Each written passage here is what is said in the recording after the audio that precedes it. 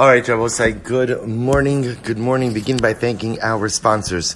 To thank our Talmud Torah sponsors for the month of Sivan. Baruch Meir and Rina Dubin.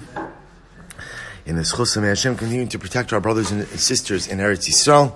May all of our children remain safe and complete their year of learning with a deep connection to the land and Hashem's Torah. To thank Naftali and Chavi Tilson from Eretz Yisrael for their dedication, their Talmud Torah dedication, as a thank you to Naftali's good friend Benjamin Wall for introducing him to the Daf. May Hashem bless us all to finish the Daf Yomi together and celebrate with a Siyum together in Eretz Yisrael. To thank Mark Karstedt from New York for dedicating, being our Talmud Torah sponsor for this month in memory of his mother, Chana Bas Shragai. We hope that in the merit of our Talmud Torah, the Neshama will have an aliyah and the family a nechama. We thank our Daf Yomi sponsors for today, Shalom and Aviva Kovacs, in memory of Kobi Rosemore, Chaim Yaakov David Zichron Lebracha Ben Yosef Tzadok. We hope that in the merit of our Talmud Torah, the Neshama will have an aliyah and the family a nechama. And also with that, let us begin. We have an absolutely incredible Daf ahead of us today. So I even had a Yetzirah to text it, to WhatsApp it out, but I feel like there's a little bit of cynicism developing around my my pumping up of the daf. So I'm gonna give it a break a little bit on the WhatsApp chat, and you'll see. I should have done it for today because you're gonna see what we have ahead of us specifically on Amid Beis, which is absolutely dramatic. So we'll say with that, let us begin. Today's daf is Lamed Hey. Islam Day, and of course we dedicate, as was mentioned so beautifully in the Dubin dedication, we really truly dedicate our learning in the zechus of our brothers and sisters in Eretz Yisrael, the current matzav. We hope that, we know that Emir Hashem HaKadosh Baruch Hu will bring a positive resolution to it. It's always just a shayla of how long and when and how. But Emir Hashem, we hope that HaKadosh Baruch Hu continues to go ahead and shower His protection upon our people, allow our soldiers to be successful in all of their endeavors, and Emir Hashem, may we zoche to see the ultimate gula. Rabbi Amenu, Amen. But with that, let us begin. Today's Daf Lamed Hey 35. We are picking up. We left off really with the. I feel like we left off on such a high yesterday with the Parva chamber and the fascinating machlokes Rashi Tosis about who Parva was, the Amagusha. I saw last night even a little bit more. There's a lot of fascinating discussion about this idea that he was a sorcerer and how could it be. So I saw the Maharsha also brings down that he was a Baal Tshuva. He used to be a sorcerer. He did good. So we said yesterday. So the Gemara goes weiter. Persu Sadin Shalbutz. Remember again, the Mishnah said that when he would immerse in the mikvah, they would go ahead and extend a linen sheet between the Kohen Gadol and the nation to serve as a screen, to give the Kohen Gadol privacy. So the Gemara says, Maishna Shabutz. But we had this before already by the first immersion. So the Gemara says, okay, I understand the need for a privacy screen. That makes perfect sense. But why did it have to be made of linen? To which the Gemara says, so we'll say, remember again, this was a reminder. And the reminder ultimately was, it was linen, because again, the avoda of the day, all of the avoda of Yom Kippur was performed with linen clothing. Beautiful. B'shachar hayalovish pilusin shel shmonasa. So remember again, the Mishnah, after telling us that the Kohen Gadol does his avodah with big day boots, with linen clothing, subsequently went on to explain actually the type of linen clothing. So the Gemara first mentioned an opinion that said that in the morning he would wear Pelusian linen that was worth 12 mana, and in the afternoon, in the Bein Arbayim, ultimately again he went ahead and he wore Pelusian linen that was worth 8 mana, or whatever the Gemara called it, Shmona Meos Zuz. So the Gemara says as follows, V'tana minyana aslash minyana. So here's what's interesting, right? So the Mishnah tells me the value of the morning linen, the value of the afternoon linen, and then it said Hakol Shloshim Mana. So the Gemara says, why do I need that? First of all, I can add. I have the ability, at least again, very basic arithmetic. I went to yeshiva, but at the end of the day, I can add 12 and 18 together, right? Why does the Mishnah have to tell me that the total was 30 mana? Why is that necessary? To which the Gemara says, Hakamash Malan, de Bitsir Mehani Lo Navid. Hi, so the Gemara says, it's to teach you the following. The total amount of money allocated for Big Day Kahuna of Yom Kippur was 30 mana. You cannot spend less than that. What you do have the flexibility to decide on is what? how much to spend on each set of clothing. So that's what the Gemara now says. So how come the B'tzimra Lon Avid? Hi ibatzir mehani utefei ahani leslanba. But if you want to spend more, so for example, the Gemara said they went ahead and the Mishnah said that they spent 12 mana on Pelusian linen for the morning. You want to spend more, you want to spend less. You want to spend more on, on this one, less on that. That doesn't matter to us all that much as long as the allocation is used. So you want to add on a little bit more over here, a little bit less over here. That's fine as long as the total is the entire 30 mana. So the Gemara says, interestingly enough, the shachar adifi minalan. Shabbos say, but here's what's interesting. In all the calculations, it's clear that the morning linen clothing, they spent more on it than the afternoon linen clothing. So what's the pshat with that? So the Gemara says, I'm sorry, I've skipped the line. Mias the shachar adifi minalan. But again, the Gemara says, it comes clear from the Mishnah, that Allah said the morning clothing was more valuable than the afternoon clothing. So where do we know that from? Amrafuna B'Rav Eloi, Amarkra, Bad, Muvchar Bebad. So we'll say, to which look at the last Rashi. Rashi says over here, Bad, Arba Zimni Ksiv Belavishas Bigdei Shachris Lememar Dahavi Bad Hamufchar Bebad. So we'll say it says bad 4 times by the morning clothing to teach you that the morning clothing must be more valuable than the linen clothing used for the afternoon part of the service. So again, what the Mishnah is teaching me is the total to be spent 30 mana. How we want it now? We'll say that. So that's number 1, that you must spend 30 mana. Number two, the morning big day bad must be more valuable than the afternoon big day bad. But what do you have flexibility with? How much to spend for each. So the only thing I'm locked into is 30 mana, and morning must be more expensive than afternoon. But other than that, I have flexibility as to how I go ahead and use the money. Incredible. I'm a base. Meis vei, so the Gemara is a kasha, v'lov shu begadim achirim, v'lo yikatru esam bebig dehem. Shabbos said, it's actually very interesting. So the Gemara is quoting a pasuk from Yechezkel. And the pasuk from Yechezkel says, they will go ahead and wear other clothing, v'lo yikachu esam bebigdehem, and they will not go ahead and literally consecrate or sanctify the people wearing their clothing. So we'll see, if you take a look at Rashi for just a moment. So it's Rashi Divrei Hamaschil Meisvei, but if you go ahead and you just look in the beginning of the short lines of that Rashi. So Rashi says, "V'lav shu begadim achirim, v'kasaka dayit chadahachi kama." This is what we assume the pasuk is saying. Ukishiyachzir v'ikanis sham ben harbayim, v'lavash bigdei bad achirim v'loas harishonim. Shabbos say the Gemara is darshaning this pasuk from Yechezkel in a fascinating way. The Gemara is darshaning it that when remember again, we still got one of the interesting things about the afternoon Ketorah service, and we'll see this because remember, right now what we're kind of doing is we're getting a little bit of the timeline and the panoramic view of the avoda. We will then zero in on other aspects of the avoda and focus on that. So one of the interesting things that's going to come up is that by the Ketorah, remember the Kohen Gadol goes in, he brings a ladle of incense, a fire pan filled with coals. Where do the coals come from? Marocha Kitana, good, right? The small fire. Remember Zabaye? So he comes in, and remember, then we're going to see he does this incredible feat where he's able to go ahead and empty the Ketores into his hands while still holding the fire pan, right? Without going ahead and losing any. Well, we'll see all of this. In any event, from the pasuk from Yechezkel, the Gemara seems to indicate that then he would leave. He would leave the fire pan inside of the Kodesh HaKadoshim. He would come out. Later on, he would go back in to retrieve the fire pan.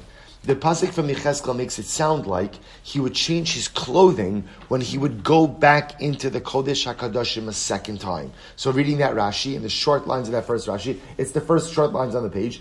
That's what he thought it meant to say. When the Kohen Gadol goes back into the Kodesh HaKadoshim in the afternoon, v'lavash bigdei bad achirim v'lois harishonim. He will wear different linen clothing, not the original ones. Mishum delo ramza Moshe ba'araisa v'hilchasa havu gemirila asi Yechezkel v'asme cheakra v'lo yikatchu esa'am d'chsib b'sefer mil sachrisihi ukishis arvu ima'am yilbash bigdei chol. So we'll say, see, interestingly enough, what this pasuk is actually referring to, what Yechezkel is talking about, is when the Kohen Gadol finishes his service. Ultimately, what he changes out of his big day kahuna and he puts on big day chal. Also, we're going to see this. To me, I think this is actually one of the most. I find it one of the most dramatic parts of the avoda, which is interesting because it's not the avoda. We read this in Musaf on Yom Kippur when they describe how when the Kohen Gadol was finished with the avoda, he would change into his big day chal, his regular clothing, and he would come out, and the people would greet him. They would greet him, and again, we're going to see Yom Tov Haya Osa, the joy, just the overwhelming joy that Klal Yisrael experienced when the Kohen Gadol came out. He was no longer dressed in his big day kahuna. He was dressed in his big day chol, his regular clothing, but that wave of, like that euphoric wave of joy that swept over them, knowing that they were forgiven, knowing that the Kohen Gadol was their shaliach. So we'll see. So that's actually what Yechezkel is technically describing over here. The love is actually referring ultimately to when they would come out. But the pasuk, the Gemara understands over here, Yechezkel is trying to make reference to another practice which is not explicitly written in the Torah, but is a halacha la Moshe Misinai, namely again, that when the Kohen Gadol would go back in to retrieve the fire pan, he would once again change his clothing. So the Gemara says, Ma'ila v'achirim chashuven mehem.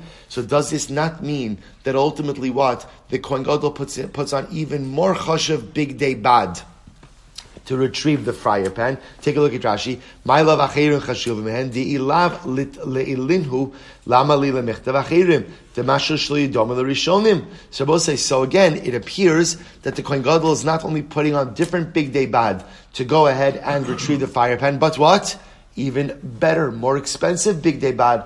Well, this contradicts what we just said before. Because what did we just say? We said that the most expensive clothing are worn when? In the morning. Now it sounds like you're telling me actually that he puts on more expensive clothing in the afternoon, to which the Gemara says, Lo, achirim pechusemehen. No, achirim just means different. It doesn't have to mean more valuable. That Yechezkel is just being merames to this halacha l'Moshe Misinai, that Einochinam, when the Kohen Gadol goes in to retrieve the fire pan, he puts on different big day bad. Different doesn't mean more expensive. Different just means different. So the Gemara says, Tani Rav Huna Bar Yehuda Bar Rav Shmuel Bar Yehuda. So we'll say this is incredible. Achar shekol savodas tzibor.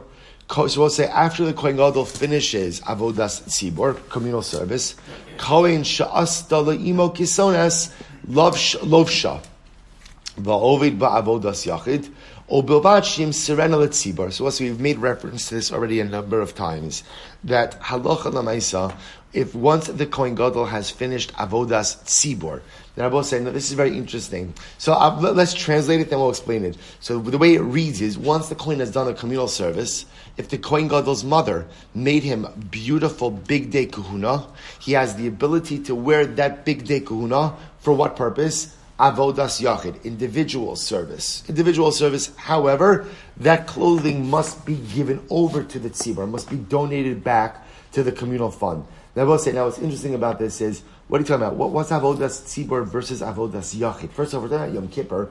There is no avodas yachid. There's no private service in Yom Kippur. So Rashi says something very interesting over here. He says avodas yachid. He refers to hotzas kaf umachta.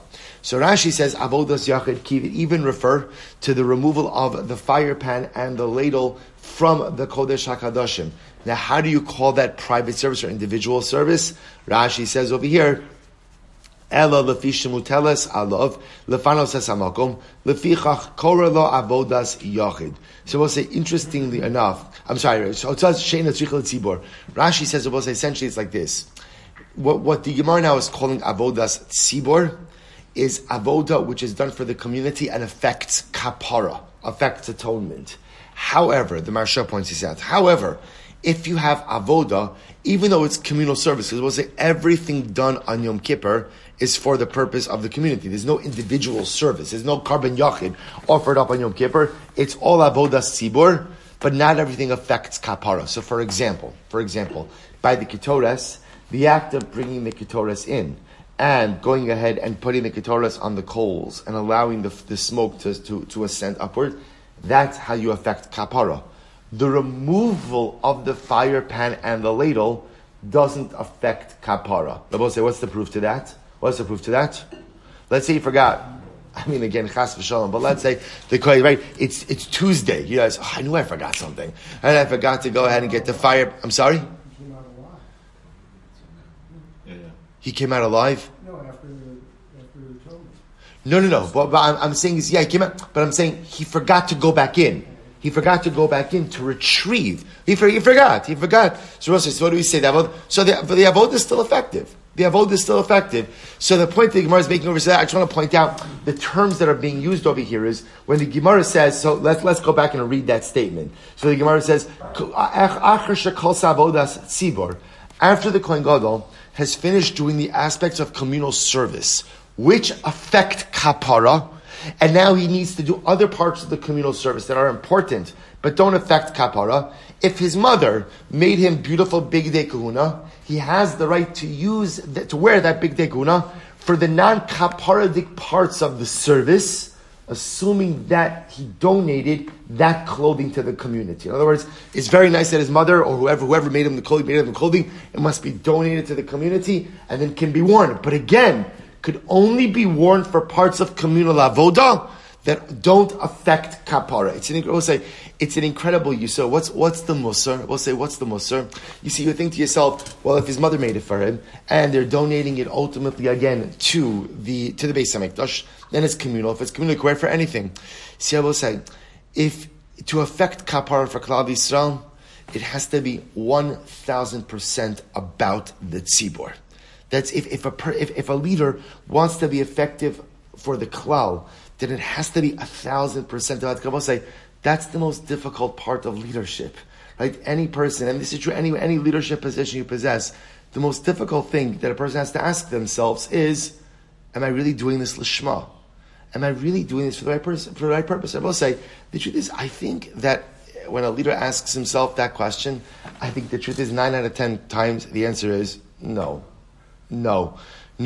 There's covet involved. There could be money involved. Not usually a lot of money involved, but there's covet involved. There's a lot of things involved, and it's hard to be honest with oneself if I'm really doing things in life for the right purpose. Especially when you get into the rhythm of doing things in general in life. When you do things for a long time, you take a step back and you ask, am I really doing this for the right purpose? So we'll say it's incredible. So the Kohen Gadol, when he does the avoda, it has to be 1,000% about the kehillah, 1,000% about the am. See, he can't wear the clothing that his mother made. You donated it back to the Beis HaMikdash.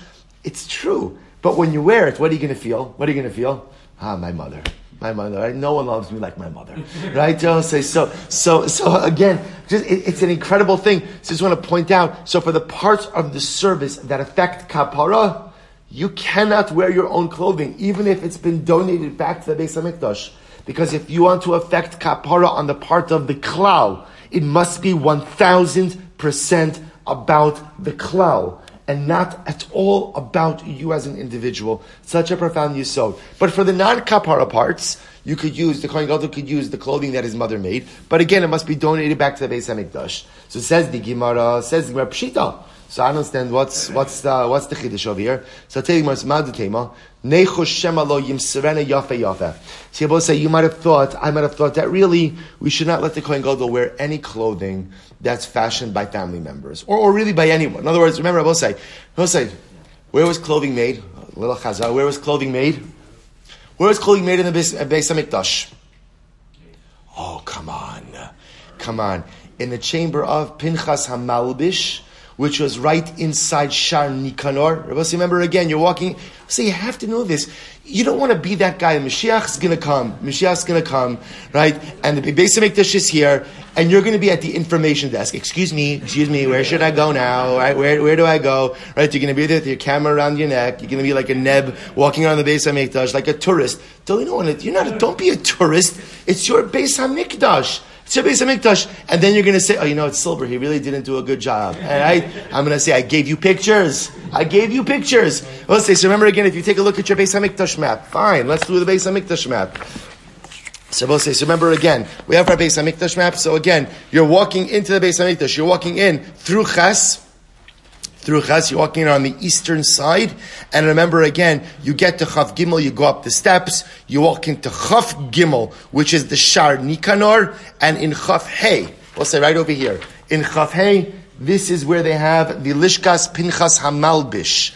Right? This Pinchas, remember again, was the one who was the clothier, right, of the Kohanim. This is where everything happened. The truth is it happened in other places also, but this is where the Kohanim got dressed. I will say right inside of Shar Nikanar. So the Gemara says, what's the Chiddush? What's the Chiddush? So the Gemara says over here, you might have thought that maybe when the clothing is coming from the Kohen Gadol's family, maybe they don't really give it over with a complete heart to the Beis Hamikdash. Kamashwan, we assume that when people donate things, they donate things with a complete heart. So I will say, so I just want to point out, so again, this is a very important halacha l'maisa. So the Beis Hamikdash has a budget for Kohanic clothing. But again, if the Kohen Gadol's we're going to see some incredible stories. There were some very, very, very wealthy Kohanim Gedolim, and they wanted to have nicer clothing. No problem. You could donate whatever you want to the Beis Hamikdash, but for any avoda which affected kapara, you only use clothing that came from the Beis Hamikdash. For other avodos, communal avodos that didn't affect kapara, as long as the clothing was adequately donated to the Beis Hamikdash, you could use it. But again, only for non-kapara the communal service. It's so incredible. I will say for kapara, for Am Yisrael, it must be all about the klal. So the Gemara goes out to say, so let's tell some stories about this. So the Gemara says, Amar Lav Rabbi Shmuel ben Pabi. So we'll say this is incredible. So they told us Rabbi Shmuel ben Pabi, Sha'asta lo imo. One of the Kohanim, we'll say these. We're going to speak about these Kohanim Gedolim. Yishmael ben Pabi, Sha'asta lo imo kisones shalmei amana. His mother made him a kisones worth 100 mana, which is an exorbitant amount of money. V'lovsha va'ovid ba'avodas yachid. And he went ahead and on Yom Kippur he wore it. It was linen clothing. And they went ahead and he wore it on Yom Kippur. Umasra, but he only wore it for the parts of the avoda that did not affect kapara. Umasra letzibor. And ultimately, again, they donated it to. We'll say now the order is a little bit off over here. Remember, first, obviously, what has to happen? You have to donate to the tzibor. Right? So the first order of business is you donate to the tzibor, and then after they donated to the tzibor, ultimately, again, he wore it for the non-kapara parts of communal service of Yom Kippur. We'll say, it's actually interesting, by the way. You seem to only see this by the linen clothing. This did not really, it doesn't appear that it happened as much by the Big Day Zahav. Right, because also remember again already by the Big Day Zav, which was the normal clothing of the Kohen Gadol, they always used the finest gold and the finest materials. Apparently, it was in the world of linen, which I will say is so interesting because the whole point of the Big Day Kahuna of Yom Kippur was for what purpose? Right, a certain level of pashtus, a certain level of simplicity. Right, so we go into our Kodesh Baruch Hu not with the gold, not with all the. But so it's interesting. It's interesting how sometimes we have an ability to complicate simple things. Again, I'm not casting aspersions on what the Kohanim Gedolim did, but it is fascinating to see how that which was supposed to be simple sometimes becomes incredibly complicated as well. All right, so the Gemara goes right. Amar Rabbi Shmuel ben Charsum. Both listen to this. Rabbi Elazar ben Charsum. Sha'asta lo imo kisones mishtei rivo. Both say, listen to this. His mother made him linen clothing that was worth 20,000 mana. 20,000 mana. Boss, and by the way, I want to make it even more amazing. Boss, say, how often do you use the big day bad of Yom Kippur? How often? Once. And how many years successively can you use them? None. We'll say, remember, the big day bud they use in 1 year, they do not reuse. You do not reuse. Remember, there's a whole discussion what you do with it. Because can it become the begadim of regular Kohanim? More often than not, you know what they used it for? Wicks. It's incredible. They used it for wicks, right? They used it for the lamps in the base. Not the menorah, but the lamps that would burn in the Ezras Noshin, that would burn in the women's courtyard, the primary courtyard when you walked in. So we'll say, so it's really incredible. But again, this is Hiddur Mitzvah. These were exceptionally wealthy families, and this is how they decided to use their money. For those who also listen to this, but this is great. So Elazar ben Charsum comes into Yom Kippur with this 20,000 mana big day bad. The other Kohanim did not let him wear it. Why? I will say, effectively, it was sheer. It was sheer. In other words, the linen was so fine that it was a shtickle sheer. Like, you can't do the avodah in that. Right? So it's literally like it was see-through. It was see-through. It was so fine, they would not let him do the avodah in it. So the Gemara says, what? Umi mischazi? Is that possible that the big day bad of Yom Kippur could become sheer? V'amar chutan kafel shisha. Both say the big day bad was made out of 6 threads, right? 6 threads doubled over. So how could it be sheer? Amar Abaye, yes it can. Amar Abaye, kechamra b'mazga. See, I will say you could have wine in a very thick glass. The glass can be very thick, but it's still translucent, right? You can still see through it. So ultimately, again, the Gemara says it's true. It was braided, right? It was made of many threads, but Lamaisa, the threads themselves were so fine that it was kivyachol, it was sheer. Incredible. So they wouldn't let him wear it. Bottom line, they couldn't let him wear it. Ani Vasha, we'll say, so here we go. So we'll say, so now just to understand the progression. Right? So we'll say, so we started with a discussion about the fact that on Yom Kippur the Kohen Gadol wears Big Day Bad. Right? Let's follow the progression. Budget for Big Day Bad? Budget? 30 money. Right? How do you divide it up? Any way you want, as long as what? You spend more in the morning than in the afternoon. Right? That's all we have. But we'll say, and by the way, if the Kohen Gadol wants to go ahead and spend more of his own money, absolutely he has the right to do so. Then the Gemara gives us stories of how Kohanim Gedolim went ahead and spent more money. So we'll say, here's what's interesting. Now that we're getting into a discussion about money, the Gemara transitions, I will say, to perhaps one of the most incredible Gemaras in all of Shas. Incredible. We'll say, so this might be a time, if you have a friend who's running late, I could stall, I'll juggle or tell a joke for a few moments. Let's say, but again, if you have someone who's running late, or maybe they're playing football, which I don't think starts actually until what time? What time does football start? Or softball? Softball, what time does it start? They canceled it for this year. Right, or nobody wants to say. Whatever it is, I know a lot, it's incredible. A lot of people play organized sports. I happen to know they're some of the most unathletic people in the world. I don't know why any team in a million years would take them, but apparently they play softball on Sunday morning, or football. Good. Says the Gemara, Tan Rabbanan. Listen to this Gemara. Tan Rabbanan, here we go. Here's the progression. I'm just saying, if somebody gives you that excuse, I would like to see a jersey, right, with their name on it. So it says, Tan Rabbanan, Ani va'ashir. Here we go. Listen to this Gemara. Ani va'ashir v'rasha ba'in l'din. We're saying Ani, a Rasha, an Ani and Ashir and a Rasha come. This is not a joke, by the way, right? This is right. So I'll say, so again, after 120, a poor person comes before HaKadosh Baruch Hu for judgment. A rich person comes before HaKadosh Baruch Hu for judgment, and a Rasha. The Rebbe says, just to understand how the Gemara is using the term Rasha over here. Rasha means someone who is simply unable to combat his Yetzer Hara. That's the Rasha the Gemara is talking about. Which I will say, if we're honest, refers a lot of times to me, right? It refers a lot of times to us. I'm a person who has a Yetzer Hara, and a lot of times I don't effectively combat my Yetzer Hara. So a person, after 120, all kinds of people come before HaKadosh Baruch Hu for din. So we'll say, listen to this. La'ani, you will say, get ready for this Gemara. La'ani omrim lo, mipnei malo asakta b'Torah. So we say to the Ani, after 120, they ask the pauper, why didn't you learn? And I will say, by the way, I want to point out, if you notice over here, the lashon is asakta. Asakta means what? Involve yourself. I will say, remember again, no one is ever held accountable for not learning an entire day to the exclusion of everything else. Why not? Gotta pay my bills. Right? Not everybody has a wealthy father-in-law. Right? So let's say, so again, I have to go ahead and pay my bills. So at the end of the day, I'm not held accountable for not spending my entire day learning. Right? The shaila is, why weren't you osek? And I will say, and asakta, remember again, we know this from the Gemara of Masechah Shabbos. Asakta means kavata itim laTorah. Why did you not make specific siddharim? Why did you not carve out time, the same time, day in and day out, and stick to that time? It could be 5 minutes, it could be 5 hours, whatever your lifestyle allows for. But why did you not stick to the Torah? Why did you not make it to Kviyas? Why did you not establish it as set practice in your life? So listen to this, and what the Ani is going to say, Omer, Ani ayisi, utar b'mizanasi. And he said, what do you want from me? I'm a pauper.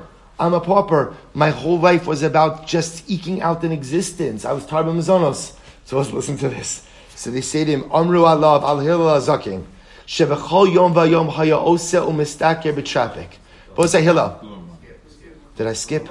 I'm sorry. Omrim lo. I'm so excited just to get to the end. Omrim lo. Klum ani ayisi yosem hilal. So they say, so the Beis Din Shalmala says to him, tell me, are you any poorer than Hillel? So we'll say, what do they say about Hillel? Amr Lava Hillel Zakin. They said about Hillel the elder. Shebechol Yom Vayom Haya Ose Umistaker B'Trapik. Every day Hillel would go out and he would earn a trapik, which was a small amount of money. He would earn a trapik. Chatziav Haya Nosin Shomer Beis HaMedrash. Half he would go ahead and give to the Shomer Beis HaMedrash, to the guard in charge of the Beis Medrash. And half he would use to sustain his family. I will say, just to amplify the story more, Hillel came from a very prominent and wealthy Babylonian family. Very wealthy Babylonian family. When Hillel told his father that he wanted to go to Eretz Yisrael to learn, his father said, fine, if you want to, you could do it, but you're out. You're out. His family cut him off. Later on, when he becomes the great Hillel, which is in the aftermath of this story, as we'll see, ultimately, again, his brother Shevna comes from Babel and says to him, I want to make a deal with you. Right? The deal is, we'll do a Yisachar Zvulun. You learn, and I'll work. To which Hillel says, that ship has sailed. That ship has sailed. Where were you? Where were you when I needed you? I want to just point out, it's actually quite tragic. The Gemara is filled with stories of great men who came from families of prominence, who did not support their dreams. And yet the greatness of these great men is they went on and they did it on their own. They did it on the Sibbo say, the Klal Gadol is in life. You can't wait for other people to believe in you in order to accomplish the things you want to accomplish. Because more often than not, the people you need most often will not believe in you. For whatever the reason, for good reason, right? It's not that Hillel's father didn't love him. Hillel's father said, what are you doing? We've got a business, we've got a life over here. The people, it's a great irony in life. The people you need most in life to believe in you often will be the first people not to believe in you. For whatever the reason that works like that. But if you believe in something enough in life, you just have to go out and you have to make it happen on your own. So Hillel comes from a very wealthy family. Now what is he doing? He's toiling as a laborer each and every day just to go and make some money. Half of it he gives to the guard of the Beis Medrash, half of it he uses to sustain his family. The Maharsha Basai points out, why was there an entry fee by the Beis Medrash? So the Maharsha gives two answers. He says either number one, the Batei Medrash were often in the field and they needed security. Plus, there was a security charge, a security surcharge. It's not like it's amazing, right? The world is very circular. There was a security surcharge. And the security surcharge, we have to pay for security at the Beis Medrash. It's out in the field. It's dangerous in the field. So that was it. You had to pay your entry fee. Other possibility is, the Maharsha points, referencing back to the Gemara Maseches Brachos, that under the leadership of Rabbi Gamliel, they had this concept that not anyone was allowed into the Beis Medrash. It had to be tochel kibaru. You had to be a genuine person, however they gauge that, in order to get in. So the assumption is only people who really valued being in the Beis Medrash would pay the money to get in. So it was kind of like it was a way of weeding out those who were sincere versus those who were insincere. Either way, Hillel spent half of his money paying for entry into the Beis Medrash, half of his money ultimately to support his family. One day he didn't earn enough money. Whatever happened, he didn't earn enough money. So we'll say, now here's what's interesting. So this is incredible. He didn't earn enough money. So what did he do with the money he earned? What did he do with it? He supported his family. So we'll say, so it's very clear in life. Just to be clear, you have to have priorities. See, I often think like if ArtScroll was writing the biography today, they would say that he used the money to go ahead and go into the Beis Medrash, and he relied on HaKadosh Baruch Hu to take care of his family. No. He took care of his family. That's what he did, because a person has an achrayus to see to the needs of their family. See, he went ahead and he took care of his family, but he had no money left to get into the Beis Medrash. So what happens? So the shomer, right, the guard did not permit entry. So which also tells you, when is this story happening? Hillel was a young man. This is when he first came to Eretz Yisrael. He wasn't no one. I was like, can you imagine Hillel shows up at the Beis Medrash and he doesn't have the money. The guy says, sorry, not today. Not today. This is, but again, he's a no one. No one knows who he is right now. He's just another pauper in Eretz Yisrael. So what happens? We'll say, so this is the famous Maisa. V'nitla v'yashav al pi aruba k'dei sheyishma divrei Elokim chayim. So we'll say, what does he do? He goes up to the skylight. He can't get in, so he'll go up. When you can't go in, you go up. He goes up and he sits by the skylight in order to be able to hear Divrei Elokim Chaim, the words living out. Now you have to understand something. You ask yourself, let me ask you a story. Let me ask you this question. If you're reading this story, Hillel doesn't have money to go ahead and get in. So what do? What would you, Hillel said, what should I do? What would you advise him? Go home, right? First of all, there are other Batei Medrash, right? You can learn at home also, right? Who hasn't heard that line, right? You can learn at home also, right? You could go ahead, right? You don't have to go out to shul. You don't have to go out to the Beis Medrash, right? So what do you mean going up on the skylight? So I will say the answer is contained in these words. Kadesh Yishma Divrei Elokim Chaim. You see, for Hillel, being in the Beis Medrash, and we're going to see with the Gedolei Hadar, was not just about learning. Because right, learning you could do anywhere. But where are you going to hear the Divrei Elokim Chaim? See, Rabbi say Hillel understood that at the end of the day, the words of Torah from Shmaya and Avtalion, was we're going to see, they were the ones learning in the Beis Medrash, they were the Gedolei Hadar. Their words to Hillel were life itself. Were life itself, right? If you needed oxygen and the oxygen was being blocked by a guard at the door, and the guard at the door would say, sorry, you can't get in here to get the oxygen, you wouldn't say, okay, and then turn back around. What you would do is you'd go around the building, on top of the building, any way you could get in, you would try to get in. For Hillel, those words of Torah in the Beis Medrash, they were oxygen. They were life itself. They were Divrei Elokim. I will say, what an incredible way to look at Torah. How do we see Torah? Is Torah something nice? It's something beautiful? Of course, it's great. It's magnificent. What Hillel teaches us is that no. The way to look at Torah is Divrei Elokim Chaim. Yuma Daf Lamed Hey, this is life. This is life. And if I don't have it, I'm oxygen deprived. Can you survive being oxygen deprived? You could survive. But ultimately, again, you're hamstrung. Ultimately, you're handicapped. You can't live life to the fullest. If you're oxygen deprived, it's Divrei Elokim Chaim. So we'll say, what happened? Amru. Osayom Erev Shabbos Haya. So we'll say that day was Erev Shabbos. Kufas Teve says, and it was the winter. So it was a short Shabbos. The Maharsha points out over here also that it was customary Shmai and Avtalion will learn through the night on Shabbos night. They will learn through the night. So Hillel goes up Shabbos afternoon. Right, it's a short Shabbos. They're learning through the night. And what happens? V'yarat alav sheleg min hashamayim. So I'll say, what happens if it began to snow? Kisha ala amud hashachar amar lo shmaya l'avtalion avtalion achi b'chal yom habayis meir v'hayom afil. So let's listen to this. In the morning when it should have been daybreak, Shmaya says to Avtalion, my brother, every day there's light that comes in through the skylight. And yet today it's so dark. I will say, Lav Dafka, the sun doesn't come out every day, but there's always just some natural light from the horizon. And yet today it's so dark. Shema Yom Hama'unanu, is it an exceptionally cloudy day that no light is getting through? So I'll say, what happens? Hitzitzu Eineim, they lifted their eyes, V'ra'u demus Adam ba'aruba. And they saw the shape of a person by the skylight. Alu umatsu alav shalosh amos sheleg. So I'll say, so what happens? They went up and they found 3 amos of snow. Then we'll say, now were there actually 3 amos of snow? That's a lot of snow, right? That is a lot of snow. It means is they found a lot of snow. There's a lot of snow underneath, and Hillel is pretty much frozen to death. So parkuhu, verchitzu, visichu. So they got him off the roof. They washed him in warm water. They put warm oil on him. Voshivu kineged amadur. They sat him by the fire. Amru, and they said, Ra'ui zeh lechal lavas haShabbos. And they said, oh, such a person like this is fit to be Mechal Shabbos. I will say, the Maharsha says, now what does that mean? First of all, we're Mechal Shabbos for any Jew, right? And I will say, if somebody's dying, we don't ask, tell me, Rabbi, Sahatika Rasha, right? Where are you holding? Before we touch Mechal Shabbos?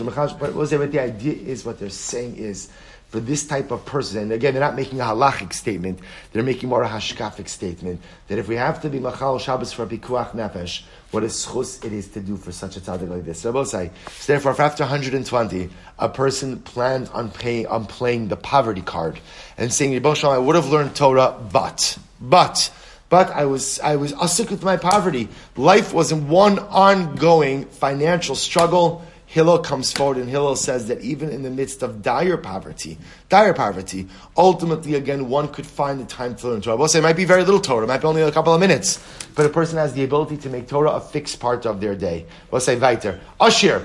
What happens if after 120 a person comes up and they are very wealthy, and they say to the usher, they say to the wealthy person, wealthy man, why did you not learn Torah? So Omer Asher Hayisi, if he says I was very wealthy, Vitara Deisi bin Echasei, and he says, listen, Akash Baruch Hu, you gave me wealth, and I was busy my whole life managing wealth. So we'll say, and now again, by the way, the Pashas, it's also possible that what? What did he do with the wealth? What did he do? He gave a lot of tzedakah. Right, again, I will say, we're not talking about a person who led a hedonistic lifestyle and it all became about the wealth. It's just a guy who comes along, comes up after 120. Why didn't you learn? He says, listen, Baruch Hashem, I was gebenched. I had so much money. Do you know what it takes to run a financial empire like the one you gave me? And again, he can say, I was a big Baal tzedakah. I supported this, I supported that, all of these things. But they say, okay, no, but why didn't you learn Torah? He said, I was too busy. Doing good things, too busy. So listen to this, we'll say. They say, tell me, were you any more wealthy than Rabbi Lazar? Amra Lava Rabbi Lazar ben Charsum. We'll say Rabbi Lazar ben Charsum. Sheniach lo aviv elef ayaros biyabasha. Ukinegdan elef sfinos bayam. They said about Rabbi Lazar ben Charsum that his father left him 1,000 cities, ownership title to 1,000 cities, 1,000 ships. And Rabbi say, how did Rabbi Lazar ben Charsum spend his days? No tel no shall kamach al ksefo. Umahalech mi earlier. How would Rabbi Lazar ben Charsum spend his days? He delegated the running of his financial empire to other people. And how would he spend his days? He would take a sack of flour and he would go from city to city, Medina to Medina, Lilmo Torah, to go learn Torah. We'll say, so the Maharshal comments on this. The Maharshal says, why did he take a sack of flour with him? So again, so the Maharsha points out, he says, Adash Sha'amru im ein kemach ein Torah. Because he was trying to make a point, right? That in order to go ahead and learn Torah, you have to have some form of parnasa. You have to be able to be somewhat of a self-sufficient individual. It might be a very basic level of self-sufficiency, right? Maybe all you have is a little thing of flour, but lamaisa, again, some level of self-sufficiency. So you go from here to there, listen to this. This is a great story. Pamachos matzau avada va'asu ba'angaria. One time, Rabbi Lazar ben Charsum was in one of the cities that he owned. He owned the city. And what happens? His servants came and pressed him into service. I was supposed to say the way it worked was, if you lived, it's actually interesting because I don't know that we have this concept of privately owned cities, but apparently if you lived in a city owned by someone, so you had certain obligations, certain work you had to do on behalf of the city. So listen to the story. Rabbi Lazar ben Charsum was one time in one of the cities he owned.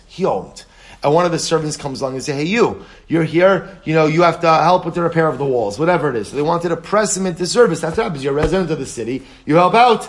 So the Gemara says, Amrulahen. Lazar ben Charsum says to the servants, B'vakasha mikem, henichuni ve'elech lilmod Torah. Rabbi Lazar ben Charsum says to the servants, he says, listen guys, leave me alone. I just want to learn. So Amrulo, Chay Rabbi Lazar ben Charsum, she'ein manichin osach. So we'll say, so what do the servants do? They say, we swear by the life of Rabbi Lazar ben Charsum, the owner of this city, that we are not going to exempt you from work. So we'll say, what do you see from here? Umiyamav lo halach vera osan, el yoshe va'osik batara kol yom v'chal halayla. And we'll say, obviously, what does this tell us? These servants never met Rabbi Lazar ben Charsum. They never met the man that they worked for. V'haraya, they are right about to press their employer into service of the city.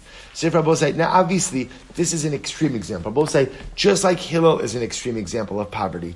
But the point that the Gemara is making is, after 120, HaKadosh Baruch Hu is going to go ahead and ask me, why did I not set aside distinct times for Torah? And if I'm going to claim poverty, HaKadosh Baruch Hu is going to say, were you poorer than Hillel? Were you poorer than Hillel? Pashas, the answer to that is no.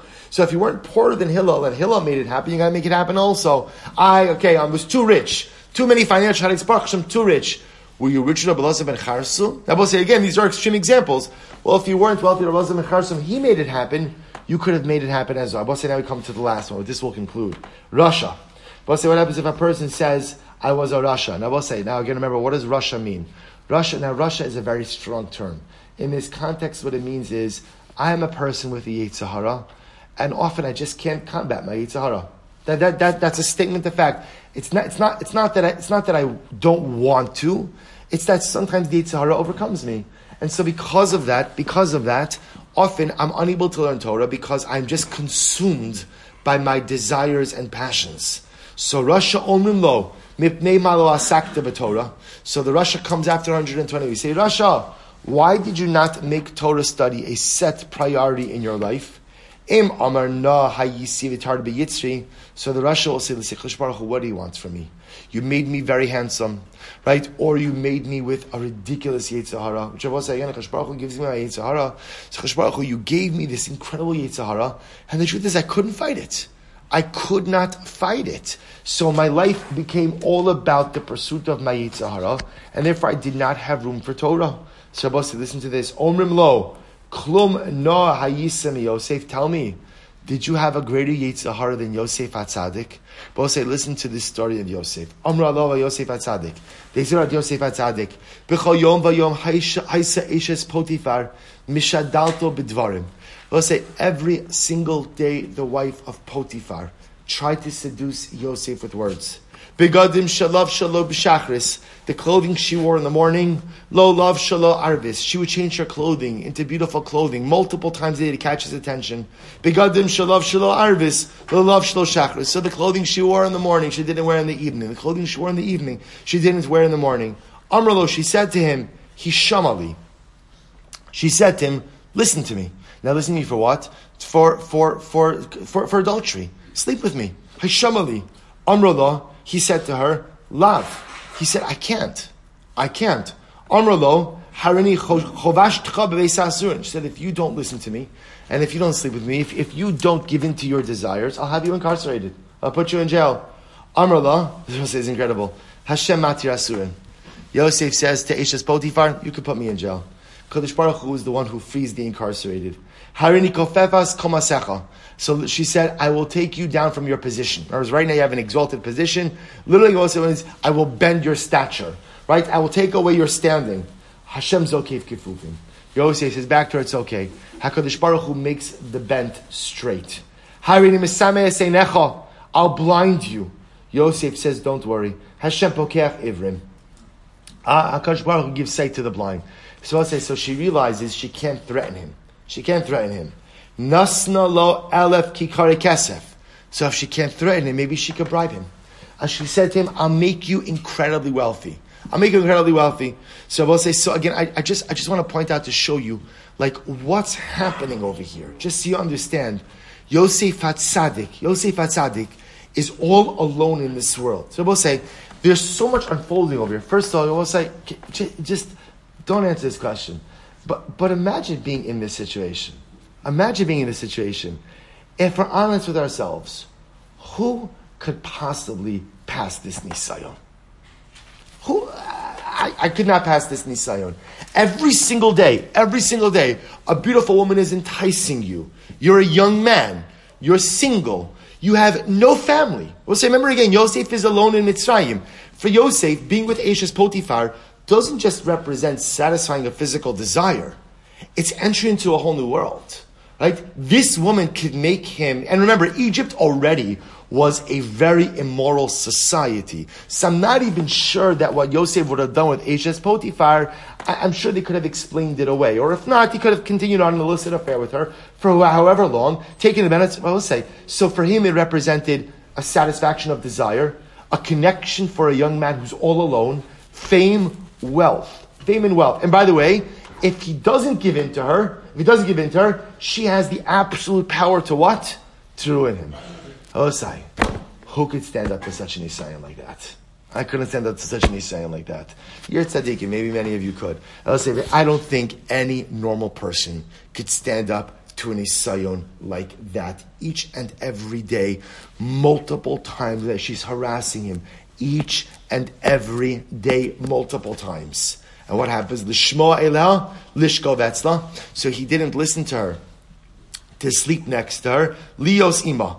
V'lo ratza. V'lo ratza. So ultimately he did not want it. So again, she petitions him, she asks him, she'd be with him, and he won't listen. V'lo ratza. V'lo ratza l'shmoy elau. He would not listen to her. Lishkov etzla ba'olam hazeh. V'lios ima li olam haba. Because we'll say why? Yosef understood. This is incredible. We'll say Yosef understood that if he slept with her in this world, he would be with her in the world to come. So we'll say Yosef understood that at the end of the day, whatever he would do in this world would determine his character and fundamental nature, not only in this world, but ultimately again in the world to come as well. So this is the Rasha. So a person comes out after 120. I would have loved to have learned your Torah, but what can I do? I'm such a Baal Taiva. I'm such a Baal Taiva. And I will say, I just want to point something out.